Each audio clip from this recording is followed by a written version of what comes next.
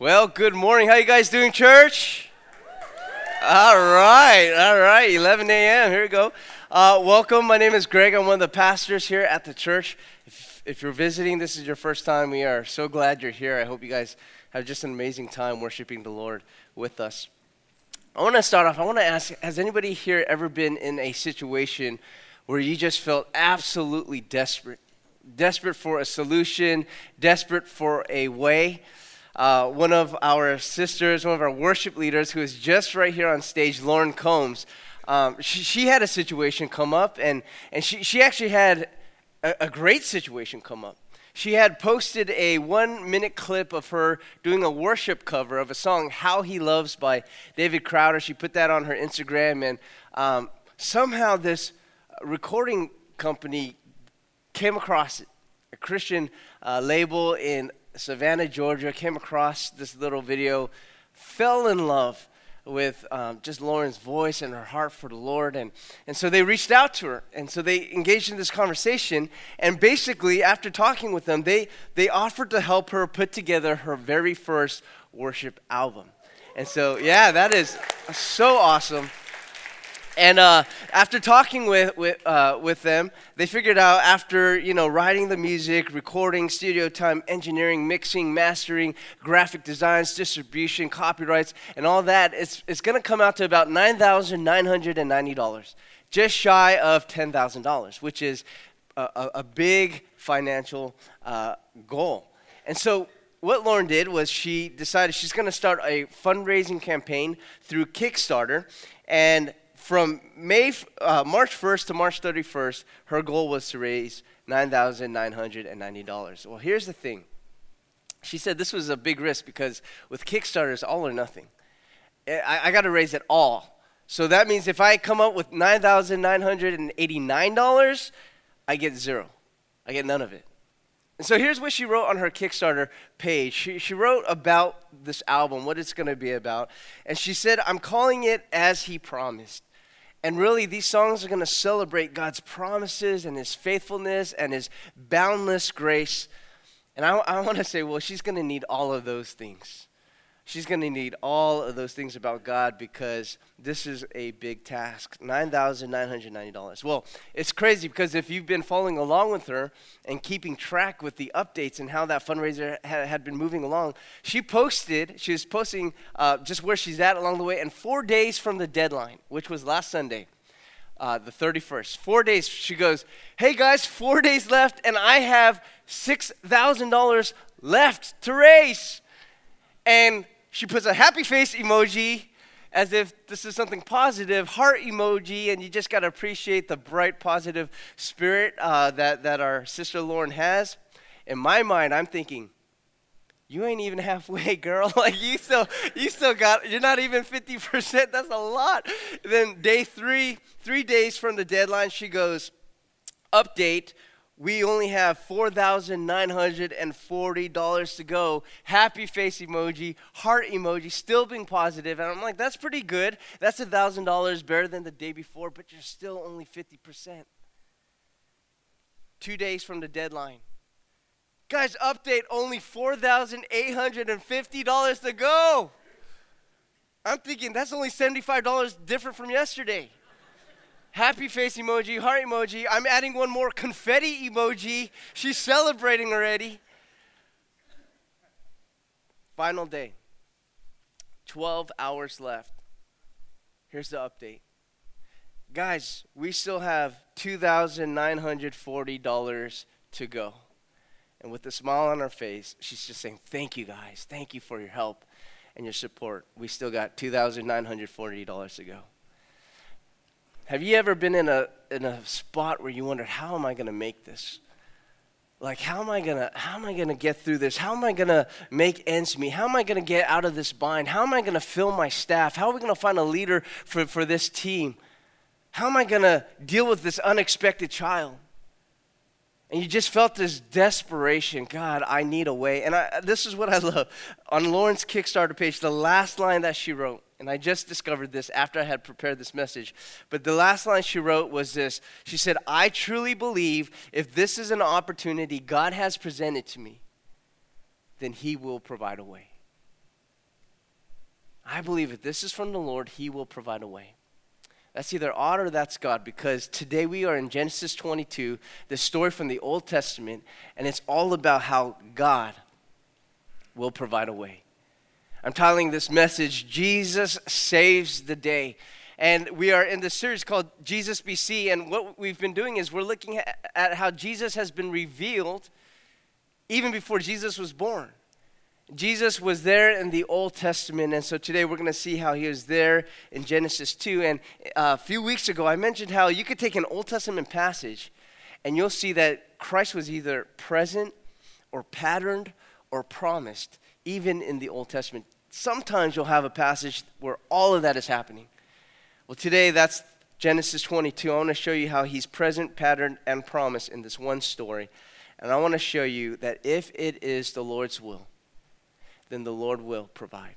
He will provide because Jesus saves the day. Would you guys pray with me? Let's bow our heads and let's ask the Lord to lead us into his truth. And so, God, here we are, and here are our hearts and our minds. God, we pray, and I pray that I speak for everybody here, Lord, that you would open the eyes of our hearts.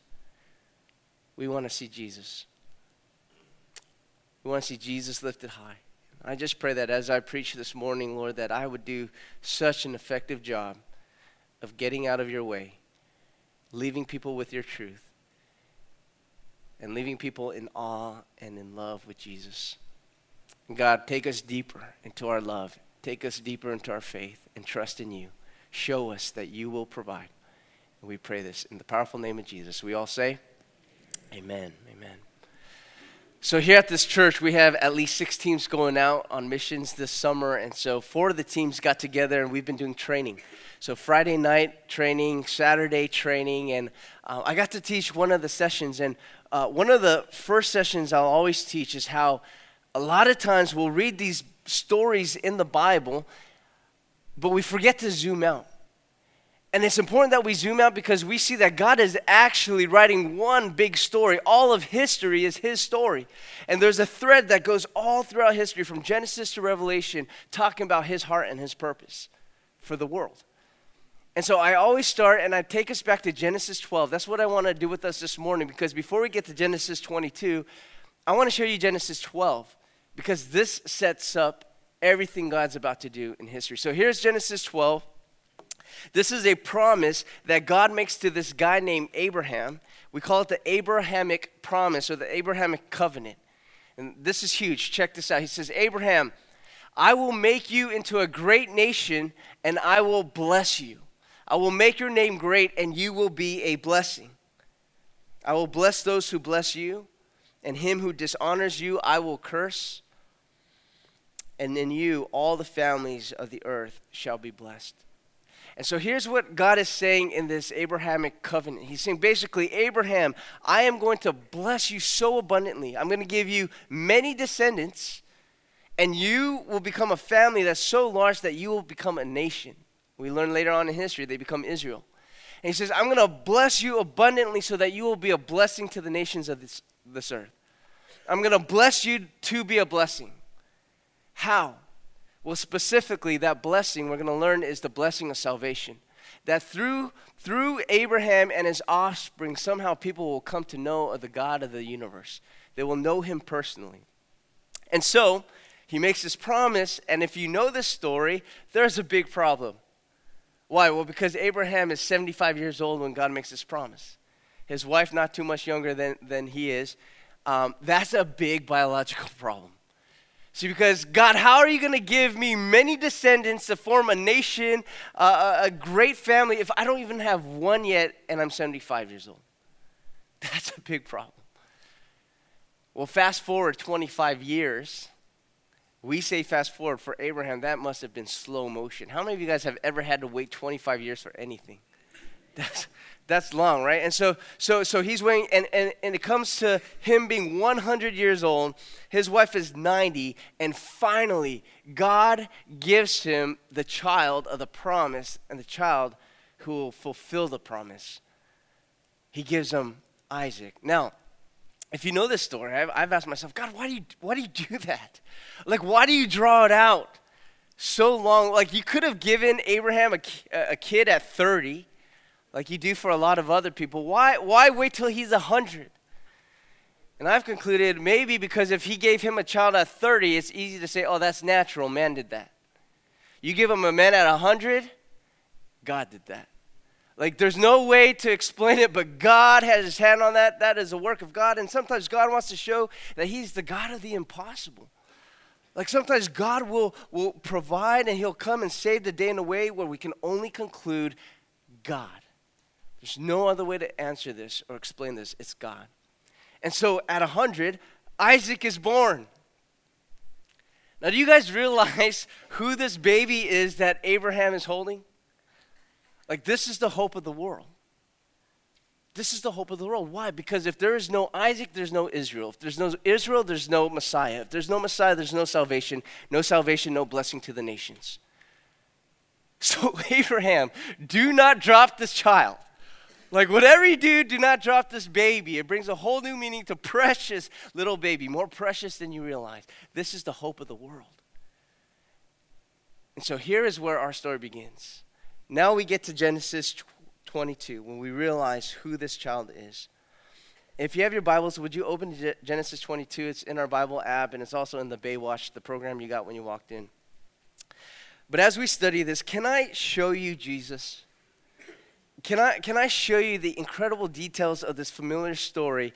And I'm going to show you that God is shouting out to you, to us, the church. He's saying to you, I will provide. I will provide. Who am I speaking to this morning? I will provide. How? Jesus. Jesus, Jesus, Jesus, all over this. And so as I begin to read this, I'm going to start from verse 1. I want to see if you can find Jesus in this passage, okay? So it starts like this, verse 1. After these things, God tested Abraham and said to him, Abraham. And he said, Here I am. He said, take your son, your only son Isaac, whom you love, and go to the land of Moriah, and offer him there as a burnt offering on one of the mountains of which I shall tell you. So you can pause right there.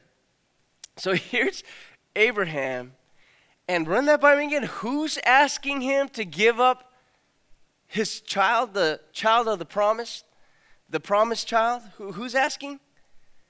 God. Isn't it God who's asking? God who promised that he was going to give him a child, who finally provided the child. Now is that same God demanding that child back? Like, doesn't that make God look crazy? Crazy amazing. Let me show you how crazy amazing this God is. Verse 3. So Abraham rose early in the morning, saddled his donkey, and took 2 of his young men with him and his son Isaac. And he cut the wood for the burnt offering and arose and went to the place of which God had told him. So you pause right there. So what's going on? So here's Abraham. He believes God.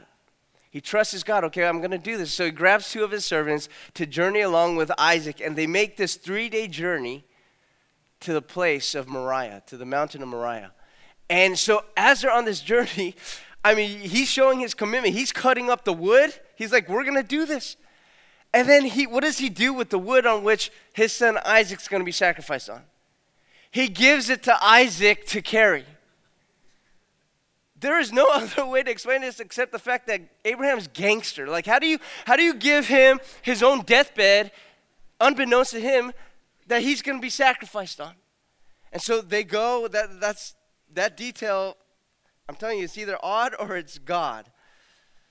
But as they make this 3-day journey, Isaac starts to get a little bit smart, right? He starts to smell something fishy. Because they're making this journey, they're like, Dad, this is funny because, like, wood, check. We got the fire, check. Dad, but where's the sacrifice? Like, seriously, what are we sacrificing, Dad? Dad, where's the sacrifice? And here's what Dad says, verse 8. Abraham said, God will provide the lamb for a burnt offering, my son. Would you circle that word provide? And will you circle that word lamb? God will provide the lamb for a burnt offering, my son." So when they came to the place of which God had told him, Abraham built the altar there and laid the wood in order and bound Isaac his son and laid him on the altar on top of the wood. Then Abraham reached out his hand and he took his knife to slaughter his son. Stop right there. So Abraham is so committed to trusting that God is somehow going to provide a way. And he's so committed that he has his son on the altar, he has his son bound, he has his knife drawn, and he has his hand raised. And I trust that God's going to provide a way, even if it means God raising him back from the dead. Somehow God's going to keep this kid alive. He's got his knife drawn, his hand raised, and what happens? And then Jesus comes and saves the day. Does he?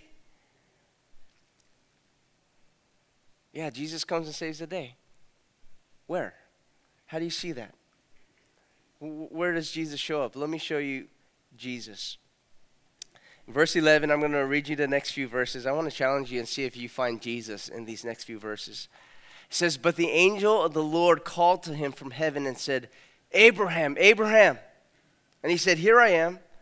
And he said, 'Do not lay your hand on the boy or do anything to him, for now I know that you fear God, seeing that you have not withheld your son, your only son, from me.' And Abraham lifted up his eyes, and he looked, and behold, behind him was a ram, caught in a thicket by his horns.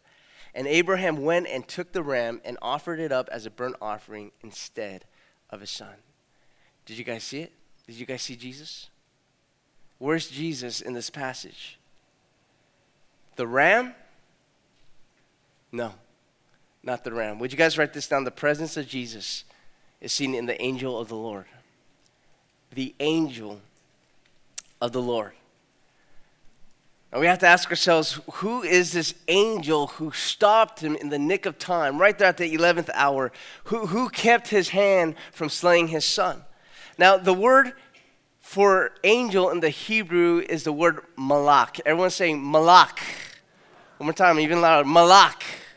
Malak is translated angel. And what an angel or malak is, it's a representative or a messenger or one who is sent. It's kind of like an ambassador. 213 times malak shows up in the Old Testament in the Hebrew language, and we often understand malak or angels as created beings who are there to serve God, to minister on God's behalf as his messengers. Well, check this out. 65 times out of those 213 mentions of malak, it shows up as malak Yahweh. Translated, the angel of the Lord. Singular. The angel of the Lord. Now, who is the angel of the Lord? Well, theologians, when they see this one particular phrase, malak Yahweh, they agree, and they point out that it's pointing to uniquely one person in particular. Not created beings, like we often think of angels, but they say it's one uncreated one, the Lord himself. Specifically, it's the second person of the Trinity, which is Christ. Now that's crazy. How can you say that the angel of the Lord is the Lord himself? How can it be the malak of the Lord? How can it be the Lord of the Lord? Like, what are you saying? Well, here's what they're saying. When you think of malak, angel, don't think about it in terms of what is it, in terms of its nature. You have to understand malak in terms of what is he doing? What is his role? And the role of a malak, his role is to be a messenger, a representative, one who is sent. And we learned, right, from the New Testament, there is one who the Father would send from heaven to earth. Who's the sent one? Christ.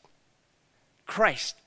And yet I'm learning through my study that Jesus, Christ, wasn't only sent from heaven to earth by the Father in the New Testament.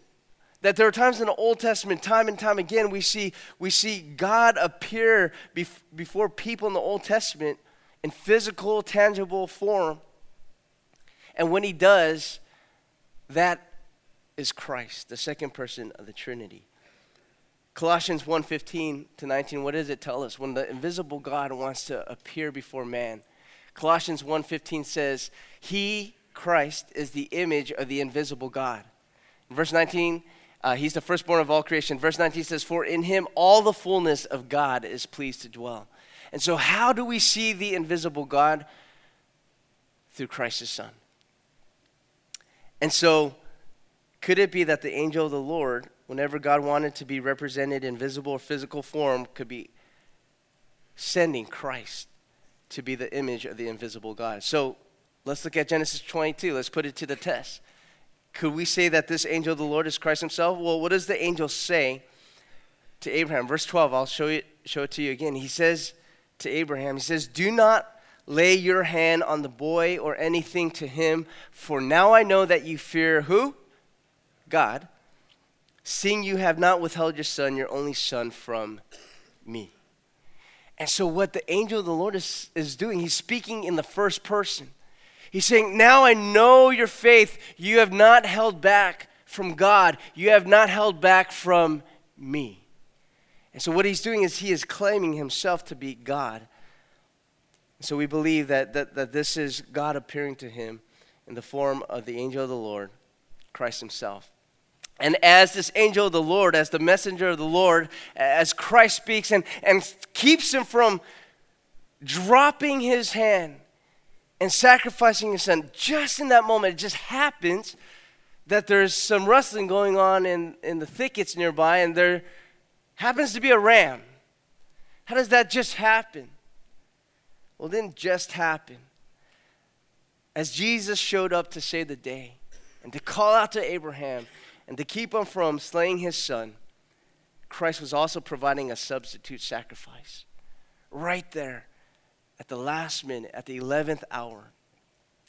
God, why do you do that? Why do you hold it out? Why do you wait till the 11th hour to finally show up, to finally speak up, to finally provide a way? I mean, you already saw Abraham's commitment. He believed 3 days ago. When he started packing up his bags and cutting the wood, when he started saddling up the donkey, even on day one, you knew he was making his way. You knew he trusted you. Why don't you call him out then and turn him around then? Why wait till he's got knife drawn and hand raised to finally show up and provide a way? You know, going to last weekend, I shared with you about Lauren's journey to try to raise these funds, $9,990 to put together this album as he promised, to celebrate God's promises and faithfulness and grace. And going into last weekend, so the 31st, last Sunday, was the deadline. Going into the weekend, she still had $5,000 left to raise. $5,000. And on Friday, Lauren told me she got this email. She gets this email, and it says, Lauren, we misclassified you as being on salary when actually we're supposed to pay you hourly. And to her, that was actually good news, because that means they owed her back pay. And they said, we owe you back pay. And she said the amount of the back pay that was supposed to be given to me fills the gap of what I still need to complete this goal. Awesome, right? Awesome? Not awesome. Why? Because they have to mail her the check. And they don't deliver on Sundays. When her deadline is, when she needs that check, they don't deliver on Sundays. Guess what Lauren found in her mailbox at 1:15 p.m. on Sunday afternoon? Nothing. I just told you they don't mail on Sundays. They don't deliver on Sundays. So there was nothing in her mailbox. They don't deliver on Sundays. But you know who can deliver on Sunday? Our God can deliver on Sunday. Come to Easter, we'll tell you God delivers on Sunday. And on that Sunday, in Lauren's story, God provided this person who stepped up. She said it's totally unexpected, but this person stepped up and said, I will pay the rest. I'm filling the gap. And she met her goal at the last minute, on the 31st, the 11th hour, and 59th minute. Our God provides, amen? Okay, let's praise God for that. Why does God sometimes hold out? And not all the time, but sometimes he will wait to that very last minute. Why? Maybe so nobody is able to say, well, that's natural. That was man. No, he is showing he is the God of the impossible, and he wants to sometimes give us no other reason or way to explain it other than he is a supernatural God. It's God. It's God. If it is the Lord's will, the Lord will provide. I love that Lauren wrote this on her Kickstarter. This is either odd or God, because she wrote this as the reason for why she's doing this, her inspiration. This is before she even started raising funds, but she wrote I'll put up the screenshot. I took a screenshot, and you might not be able to read it, but it says, the project came out of a place in which the Lord was constantly reminding me that he has never left a promise of his unfulfilled. The title, As He Promised, comes from Romans 4:20 and 21, which reads, "Yet he did not waver through unbelief regarding the promise of God, but was strengthened in his faith and gave glory to God, being fully persuaded that God had power to do what he had promised." She said, this verse is driving my trust in his promises. Do you know where this verse happens? What this verse happens to be talking about? Who is the one who didn't waver in his faith? Abraham.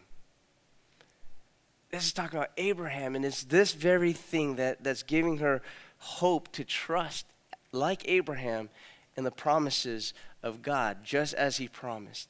And here in Genesis 22, Abraham had faith that the Lord was going to show up and save the day. And so we see the presence of Christ just when he needed him. Now, I want to show you that not only was Christ present, but he was also patterned.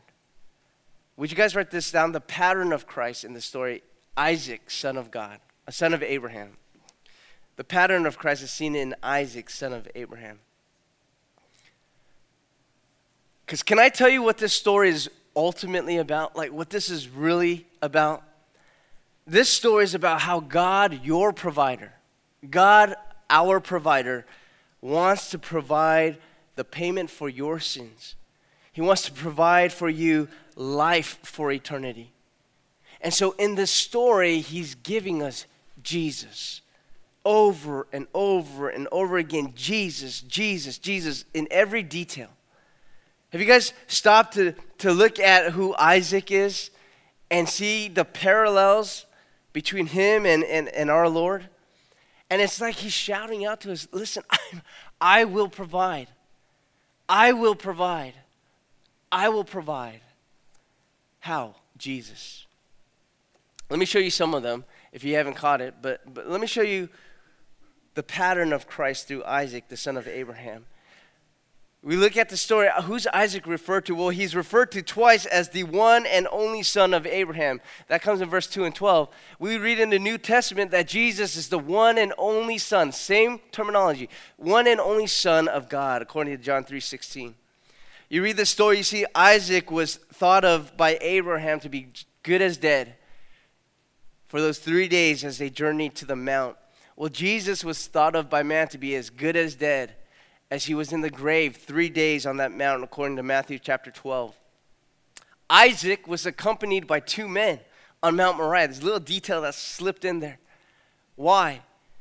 Well, because one day Jesus would be accompanied by two men there on Mount Calvary, according to Luke 23, verse 33. Isaac was given the wood to carry to the place of his own sacrifice. That's odd. Or it's God. Why this detail? Because one day Jesus Christ would carry his own wooden cross to the place where he would be sacrificed. According to John chapter 19, verse 17.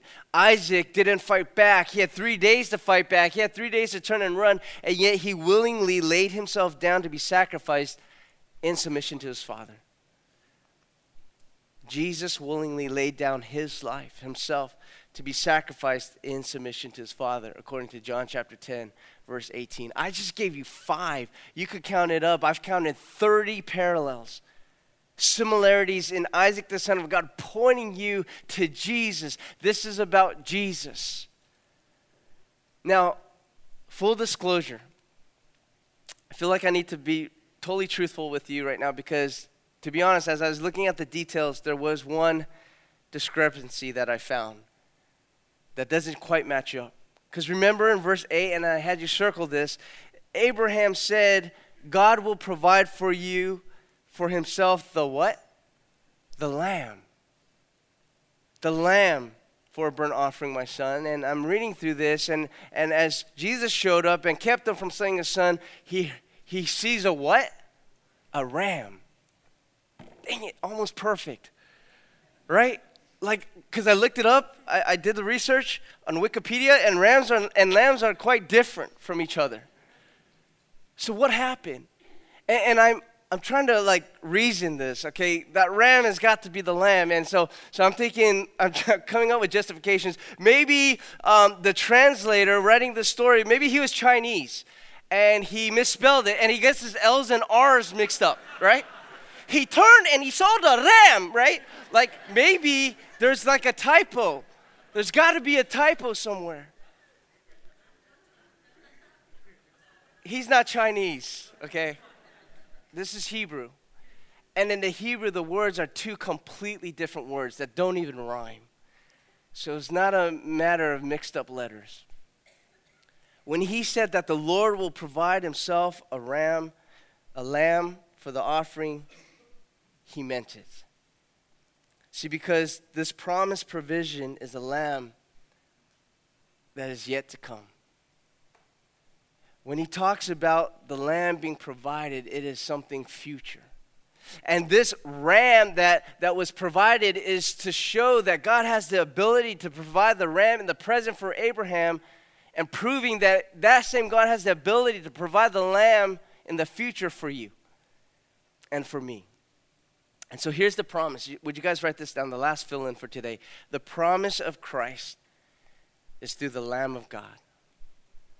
And right here in the land of Moriah, Abraham realizes what God is able to do. If he could provide me the ram, he will provide us the lamb. And so he's overwhelmed by God's provision. So he's like, I gotta call this place something. I gotta give it a name. And so in verse 14, the last verse for this story, it goes like this. So Abraham called the name of that place, the Lord will provide. As it is said to this day, on the mount of the Lord it shall be provided. Now that kind of bothered me because in terms of grammar, it's like, shouldn't you have called it the Lord has provided? Right? Because it happened already, it's past tense. Why the future tense, the Lord will provide? Well, now I'm realizing that was on purpose because he's looking to the future. Because on that mount, the Lord of the Lord shall be provided. By the way, did I tell you that the land of Moriah would eventually be the place where Jerusalem is established? And that mount where Abraham was supposed to sacrifice his son, God actually sacrificed his son, the Lamb of God, right there in the land of Moriah. 2,000 years later from that day, Jesus would be here on earth. He was born and he grew up. And he's talking to these Pharisees, these leaders. And he said, in John 8:56, he says, your father Abraham rejoiced that he would see my day. He saw it and was glad. Your father Abraham 2,000 years ago rejoiced at my day. And I'm thinking, I've always read that. When did Abraham ever see the coming of Christ? And I'm realizing right here on this day, Genesis 22. When he looked forward and he knew that the Lord would provide a lamb. Sorry, this Chinese guy keeps getting it all mixed up. He would provide a lamb. The fulfillment of the promise back from Genesis 22 that through his offspring, the nations will be blessed with salvation. That's the promise of the Lamb of God. And so here in the story, you see Christ present as the angel of the Lord, patterned through Isaac, the son of Abraham, and promised there on the mountain as the Lamb of God, the descendant of Abraham through which all nations will be blessed. He was the one who came to save the day. For on that mountain of the Lord, it will be provided.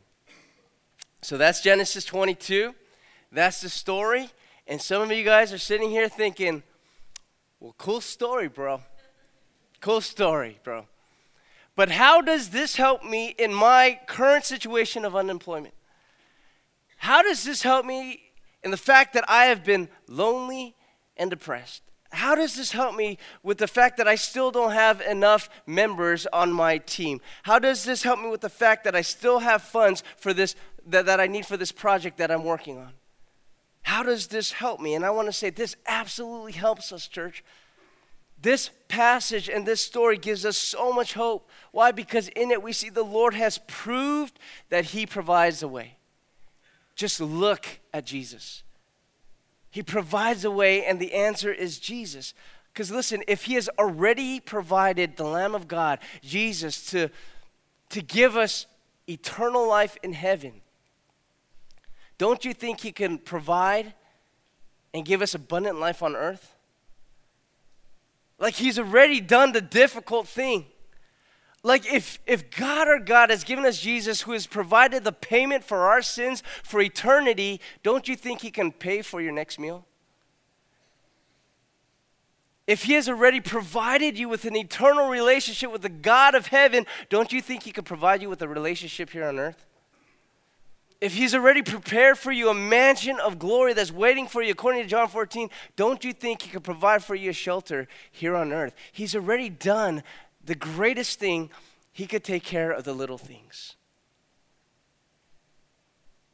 And so one thing we cannot do is that we cannot look at Jesus' sacrifice on the cross and look at his substitute for my sins and look at his blood that was shed for mine, that his death given up for my life. We can't look at the cross and conclude, God doesn't care about me. Like he's forgotten about me. He can't provide for me. Oh no, he could provide for you. Oh no, he cares about you. The cross proves it. And so one thing we have to understand about Jesus is that Jesus is our Savior. And if it is the Lord's will, the Lord will provide. So I don't know where you're at this morning. Maybe you're needing someone to do life with, and you've been longing for that lifelong friend, that confidant. Maybe you're looking for that accountability partner, or just a mentor, or maybe a lifelong spouse. I want to say, look to Jesus. He will provide. Maybe you've been suffering this never-ending grief, this depression that seems like I could never get over. Maybe you're trying to deal with the loss of a loved one. And you're wondering if I'm ever going to find any hope. I want to say, look to Jesus. And I seriously mean that, because the Lord will provide. Maybe you have this addiction to pornography. Maybe you battle envy. Maybe every time you're on social media, you burn with jealousy. And I want to say, stop, look up, and look to Jesus, because the Lord will provide. Maybe you're struggling to make ends meet, not sure where the funds for this mission trip will come from, for this project for work will come from. Look to Jesus. The Lord will provide. How do we know? Because Jesus. Because Jesus. He saves the day. Christ didn't die for you and rise and conquer the grave to be your one-time Savior. Do you understand that? He didn't die just to secure salvation for you and secure eternity for you, then rise and ascend into heaven and peace out on you and say, okay, well, I'll catch you later. I'll see you when you get there. You're on your own now.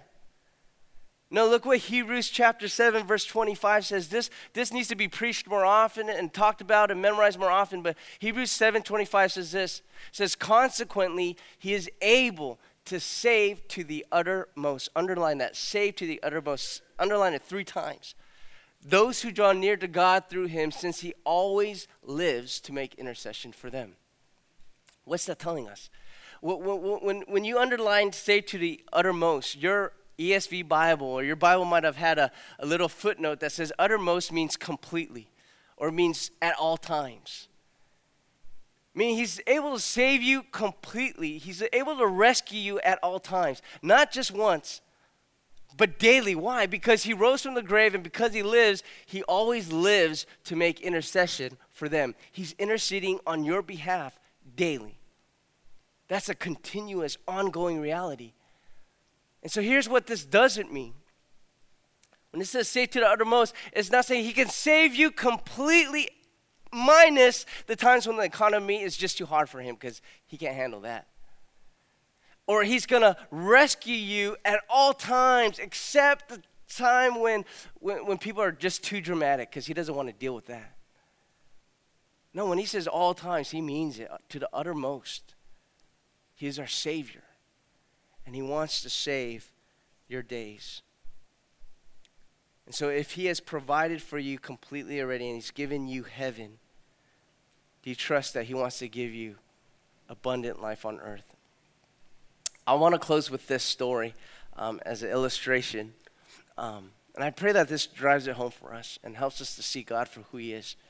But my friend, a good friend Kyle, I'll never forget, we were sitting there over lunch at California Fish Grill, and he was just sharing with me how he and his wife Caroline have decided that they were going to adopt a little girl named Selah from China. Here's a picture of Selah. And this had been something that they had been praying for like 7 or 8 years. And about 2 years ago, they started the application process. And he was sharing with me over lunch, and I was just like choking up, trying to hold back my tears. We're sitting outside in public, and he was telling me how all of this was confirmed by God. And one thing he told me, he says, the gospel just wrecked my heart. Just wrecked my heart. He said, we're not adopting her because we need another child. He says, Greg, we have 3 kids. We don't need another child.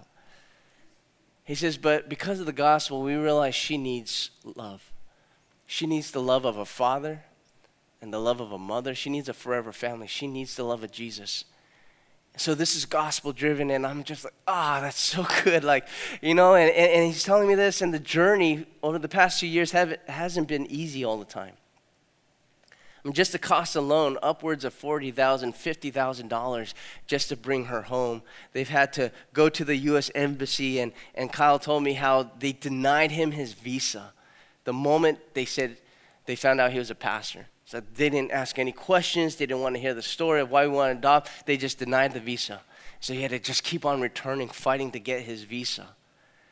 And just all these struggles came up, and he was telling me, he says, Greg, I really appreciate so much our brothers and sisters in countries like China. He says, the struggle is real.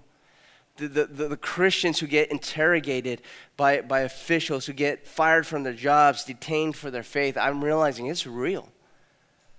Well, to make a long story and a long journey short, they finally was able to cross the ocean and back. And on March 28th, which was just last week, they were able to bring home Selah Shimazaki as the 6th member of their family. And the joy, after all that, doing everything they could, they wanted to rescue her out of fatherlessness, out of motherlessness. They wanted to free her from the orphanage and give her a home, and to give her hope, and to give her the fullness and abundance of life and the experience of love. And after going through all that, crossing the ocean and coming back, now that they are here at home in Southern California, if today Selah says, Daddy, I'm hungry, Kyle is not going to be like, oh well, whatever. If tomorrow she's like, cold, Daddy, it's cold here compared to China, he's going to be like, suck it up. This is Southern California. The weather is great compared to China. If she comes home one day from school crying because she's been bullied or because she has no friends, they're not going to say, man, you got to develop some thick skin. Find your own friends. No, will Kyle and Caroline not go out of their way and do all they can to provide for and to protect their child? They've gone the distance. They've done everything to show that we want to love you and give you abundance. How will they not care for her in the day-to-day? God, your God, has gone the distance.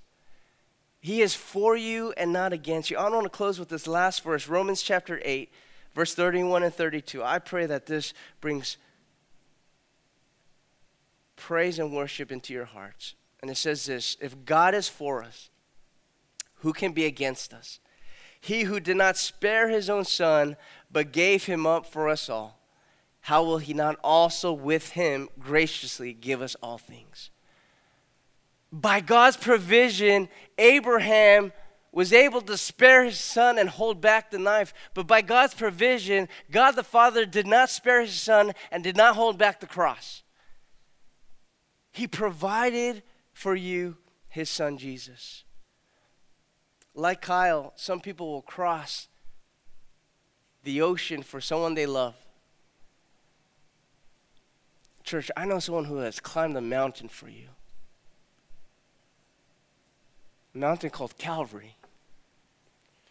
And he climbed up on the cross, and if God did not spare his son, it means one thing. He wants to graciously provide for you all things in heaven and on earth. And it's like he's shouting out to you right now, and I don't know who he's talking to, but he's saying, I will provide. I will provide. I will provide. Because Jesus. And look to Jesus. He is our Savior. He's come to save the day each and every day. And the question is, will you trust him? Will you trust him? Would you guys bow your heads with me? And I want to just give you a moment just to respond and cry out to Jesus. And I actually want to lead you in a prayer. And this is for anybody who wants to come by faith. Anybody. But if you're realizing right now, I just need to trust God. I just need to turn my eyes back on Jesus. And I need him to provide for me today. I need for him to provide for me my entire life. I want to encourage you to do this with the eyes closed. Just hold out your hands like in front of you with your palms up as if you're just surrendering to him or just wanting him to just provide for you. Hold out your hands. And I'm going to pray this, and you just pray it with all your heart, with all your faith. Say, God, here are my hands open to you. And it reflects my heart. I want to open it to you. God, I trust and believe that you provided Jesus to be my Savior. I trust that he died on the cross and rose from the grave. And because of that, Jesus lives and he makes intercession for me. I trust that he cares about me. And every day you want to provide for me.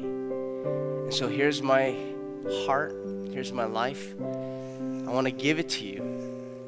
I want to trust it into your hands. And I pray that you will take care of me all the days of my life. Help me now to turn from my sin. Help me now to walk in your ways. And show me how much you do love me. And I will keep my eyes fixed on you all the days of my life. Thank you for the abundance of life. And so, God, I just want to thank you so much for those prayers that were lifted up. And we just cannot help but worship, cannot help but sing and to offer everything we have because of your name's sake. And so, Lord, we continue on and we praise you in Jesus' name. Amen.